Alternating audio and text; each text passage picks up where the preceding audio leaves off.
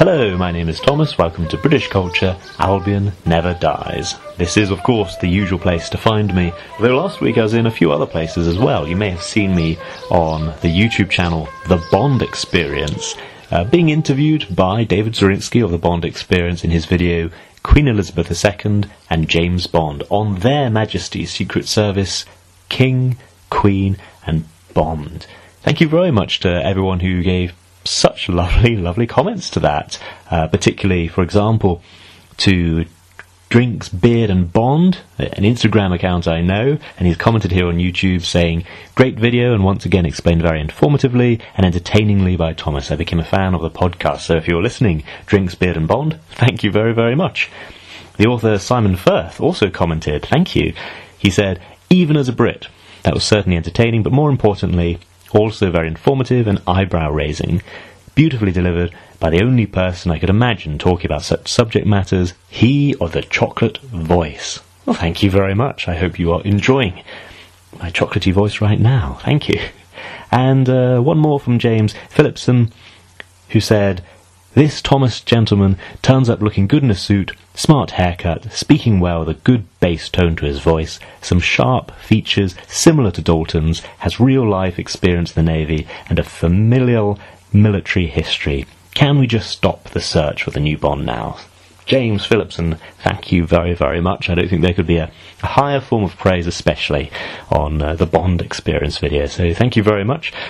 Well, what can I say? If Eon is out there and listening, I think I have a spot in my schedule for this. Pretty sure I do. So, that was wonderful. As I say, David Zorinsky is a wonderful, wonderful host, and it was such a pleasure to respond to so many comments. I responded to as many as I felt able to in those comments. So thank you to everyone who left such lovely comments. And then I also appeared on From Tailors with Love. This is a podcast I really, really like, and it's something that actually drew me into this kind of Bond community, this online Bond community. So it was wonderful for me to appear as a guest again, and that episode was entitled The Fourth Protocol, Bond in Waiting, and it's number 168 on his podcast. You can access it on the same place you find this, and you can also find him on his blog, From Tailors with Love. So I appeared as a guest along with Matt Spacer, co-author with the host Pete Brooker of the book From Tailors with Love, and with Z from Instagram's Tie Another Day, or was it Z? I'm not sure. Okay, we had a really good discussion about what I'd say is a very rainy day film. If it's a rainy day outside, you don't feel like going out, I'll just cozy up and watch this 1987 spy thriller, very, very Cold War spy thriller, starring Michael Caine as the good guy, and then has the chilling Russian villain Pierce Brosnan, who does a fantastic performance. Of course, he had been expecting to star in The Living Daylights. He got pulled out of that due to TV contracts with Remington Steele, but he appeared in this instead. So the same year you have The Living Daylights in cinemas, you have The Fourth Protocol.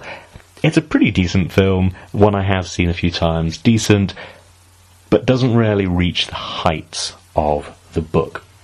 So for this episode I thought I'd talk about a very British author, Frederick Forsyth, the author of the novel The Fourth Protocol, which Michael Caine loved so much, he wanted to turn it into a film, and as I say, the result was that 1987 movie. So Frederick Forsyth, he was born August 25th, 1938, he's of course currently, if you do the maths, he is currently 84, and born in Ashford, in England.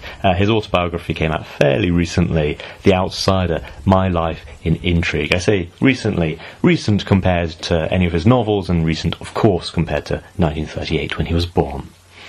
I just give an overview and a comment on his life, and I hope if you haven't come across him, I hope that this may lead you to try one of his books. Again, if you haven't already. If you have read his books, well, I hope there's something here that you find interesting, but I really do like him. I'm a big fan of the Ian Fleming James Bond novels, and often when I've tried the continuation novels, to be honest, I haven't gotten into them, really. I finished some, I haven't finished all that I've tried to start. I have had a few recommended to me recently, after I commented publicly, so I've got a couple more that I'm going to try. but for the most part I found them disappointing. I thought the films are a better continuation. To be honest, I think some of the video games are a better continuation of those stories.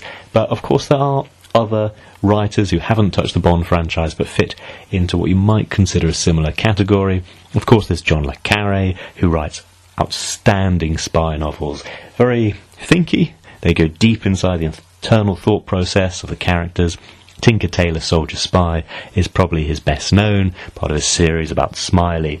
But of course that's partly well known, not just due to its phenomenal success when it came out, but also because there have been so many excellent adaptations, and I have gone through them, whether it was the recent film with Gary Oldman, or the old TV show with Alec Guinness. There have been radio versions, and with theatrical productions of many of his books.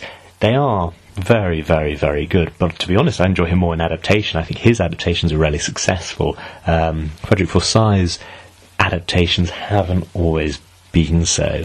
And of course there's Len Deighton, solid writer of thrillers.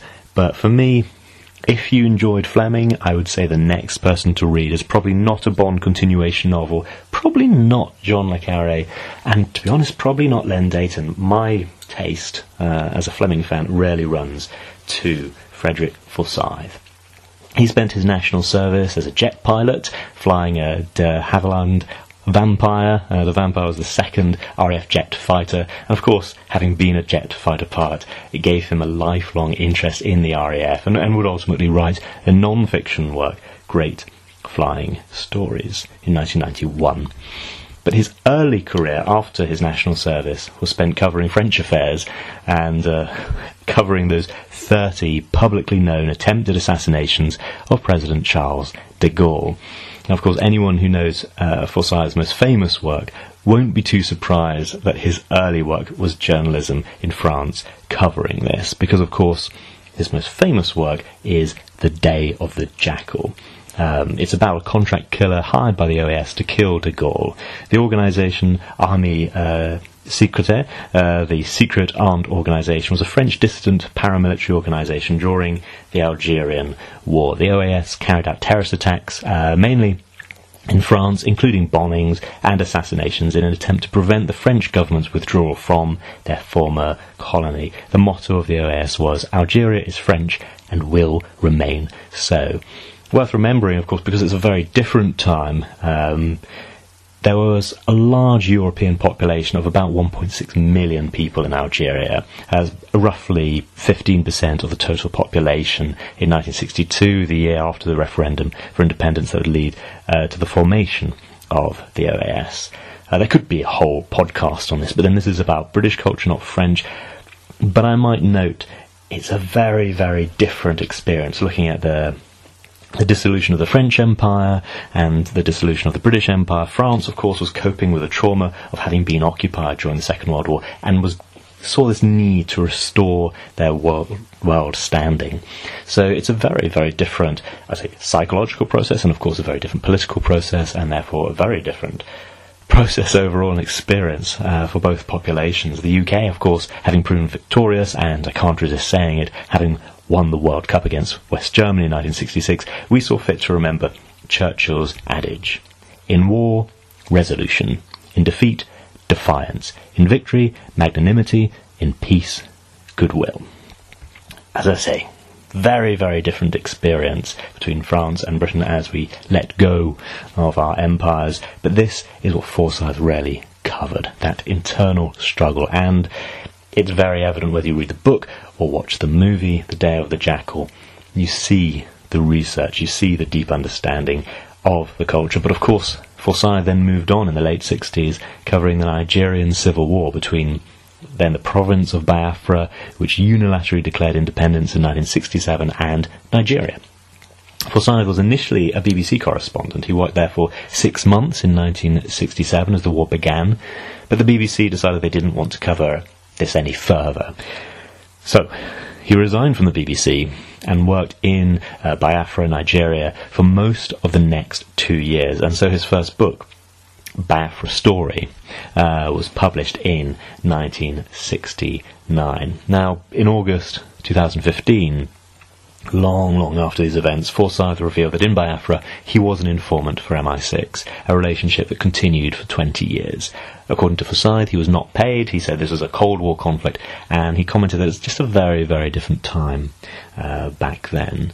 With the success of his first book, and something which, I said, Biafra seems almost forgotten now, but it is an interesting one because, of course, so many countries have broken away from European empires, mostly following the borders that had been drawn up by them, and then many of the smaller states tried to break away again, and it's very, very rare to find a successful example of people successfully gaining independence from those who had gained independence. I think Bangladesh, which had formerly been part of Pakistan and then broke away, is one of the very few examples of a country really successfully breaking away.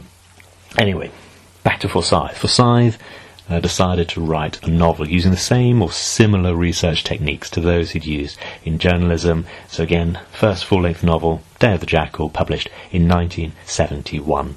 The movie came out a couple of years later, 1973, starring a very, very stylish Edward Fox. For those listeners who come to my podcast through kind of the James Bond fandom, I have to say I'd always seen this film as an example of what, say, James Bond could have been in the 70s if it had gone from something, say, darker and grittier as it did in the late 1980s with Timothy Dalton. I think Edward Fox would have been a phenomenal Bond if that had been, say, the spirit of the time. I really don't think it was the spirit of the time. I think this is a standout film, and I think the Bond franchise was going into, I don't know, good old-fashioned family entertainment, which I really, really enjoy. So I think Roger Moore's king of that. But as I say, if they'd wanted that different direction, if it'd been in the 50s, I think you could have had Christopher Lee as James Bond. If it'd been the 70s, Edward Fox. If you were going down kind of the Fleming, kind of the harder route, Fleming. But anyway, back to Forsyth. I'm not going to go through his whole list of books. I'm just picking out the ones that I just find interesting or particularly memorable. In The Dogs of War, published in 1974, it's all about a British mining executive who hires a group of mercenaries to overthrow the government of an African country so he can install a puppet regime that will allow him cheap access to a colossal platinum ore mine. This book, by the way, was also adapted into a 1980 film starring Christopher Walken. But again, it drew very, very heavily on his experience in Biafra, and some sections do closely match sections of his writing, his journalistic writings there. It is set in the fictitious African country of Zangora, but ever since the book came out, there have been numerous coups in West Africa, and it's been suggested that many of them used this book, The Dogs of War, basically as a blueprint for how to organise a coup. One that became closely associated with the book was the one in 2004, the attempted coup in Equatorial Guinea, which was connected with Margaret Thatcher's son, Mark Thatcher. So it does have an interplay with real-world politics, and this is actually one of my favourite books as well.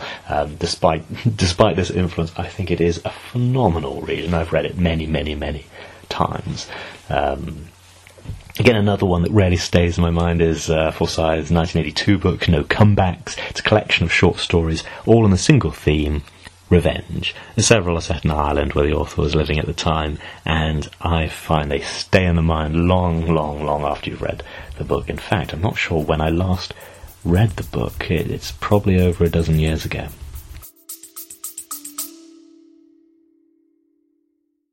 Join pilot and adventurer Fernando Pino as he takes you on journeys to discover exciting destinations across the UK and Europe. You'll fly with him to hidden gems and experience local culture, from bustling streets to serene hideaways and the best places to eat, sleep, and play. Travel Plans is more than a podcast. It's your ticket to exploring the world and its history with a friend.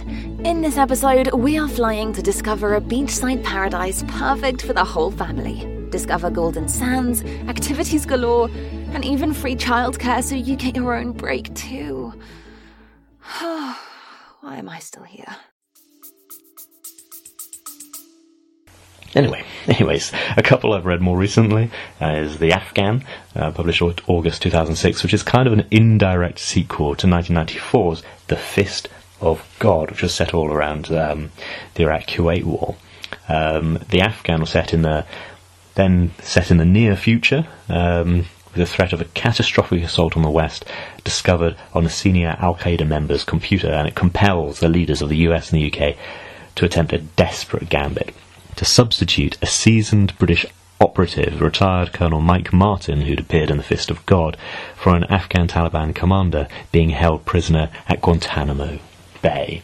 It is a very, very good book. It's very much in the classic Forsyth mould, uses several of the same characters, particularly, of course, Mike Martin, but I found it, I guess it's one of the last great ones to focus very much on the British establishment, which was most of his writing. He did attempt a few more US-centric stories with American heroes. I don't know if best to say all American heroes.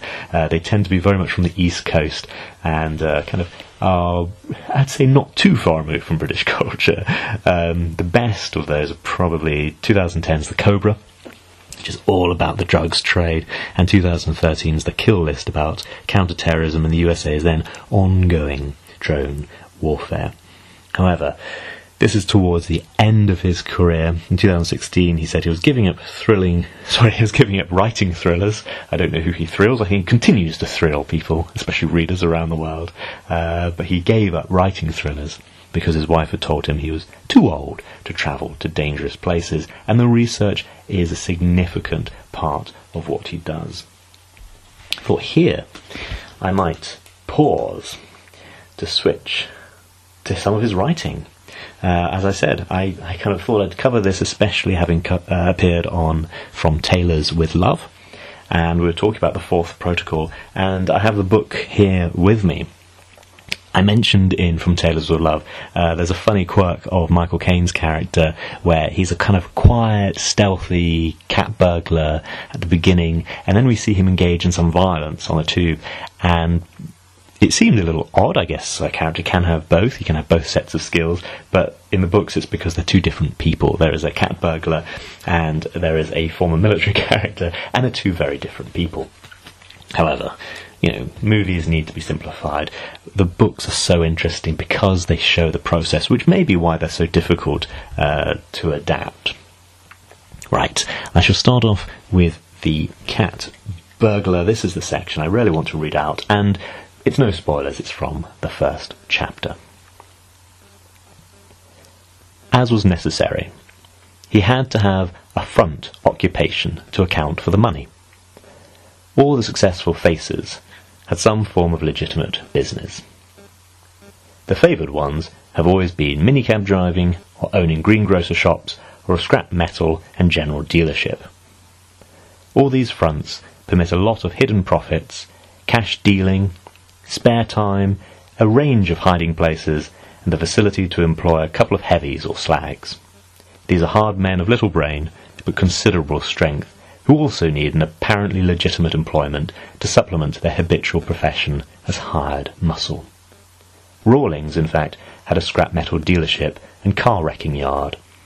It gave him access to a well-equipped machine workshop, metal of all kinds, electrical wiring, battery acid, and the two big thugs he employed, both in the yard, and as backup should he ever run into any aggro from villains who might decide to make trouble for him. Showered and shaved, Rawlings stirred Demerara crystals into his second espresso of the morning, and studied again the sketch drawings Billy Rice had left him.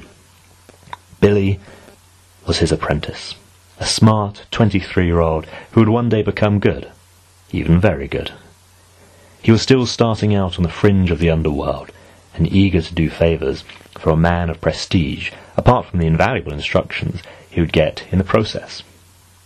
24 hours earlier, Billy had knocked at the door of the 8th floor apartment of Fontenay House, dressed in the livery of an expensive flower shop and carrying a large bouquet of flowers.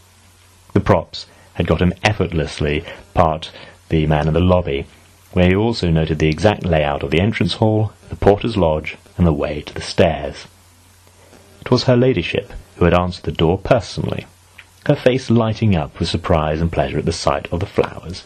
They purported to come from the committee of the Distressed Veterans Benevolent Fund, of which Lady Fiona was one of the patronesses, and whose gala ball she was due to attend was that very night. Rawlings figured that even if at the ball itself she mentioned the bouquet to any one of the committee members, he would simply assume it had been sent by another member on behalf of them all. At the door she had examined the attached card, proclaimed, "Oh, how perfectly lovely," in the bright, cut crystal accents of her class, and had taken the bouquet. Then Billy had held out his receipt pad and ballpoint pen. Unable to manage all three items together, Lady Fiona had withdrawn, flustered into the sitting room to put down the bouquet, leaving Billy unattended for several seconds in the small hallway.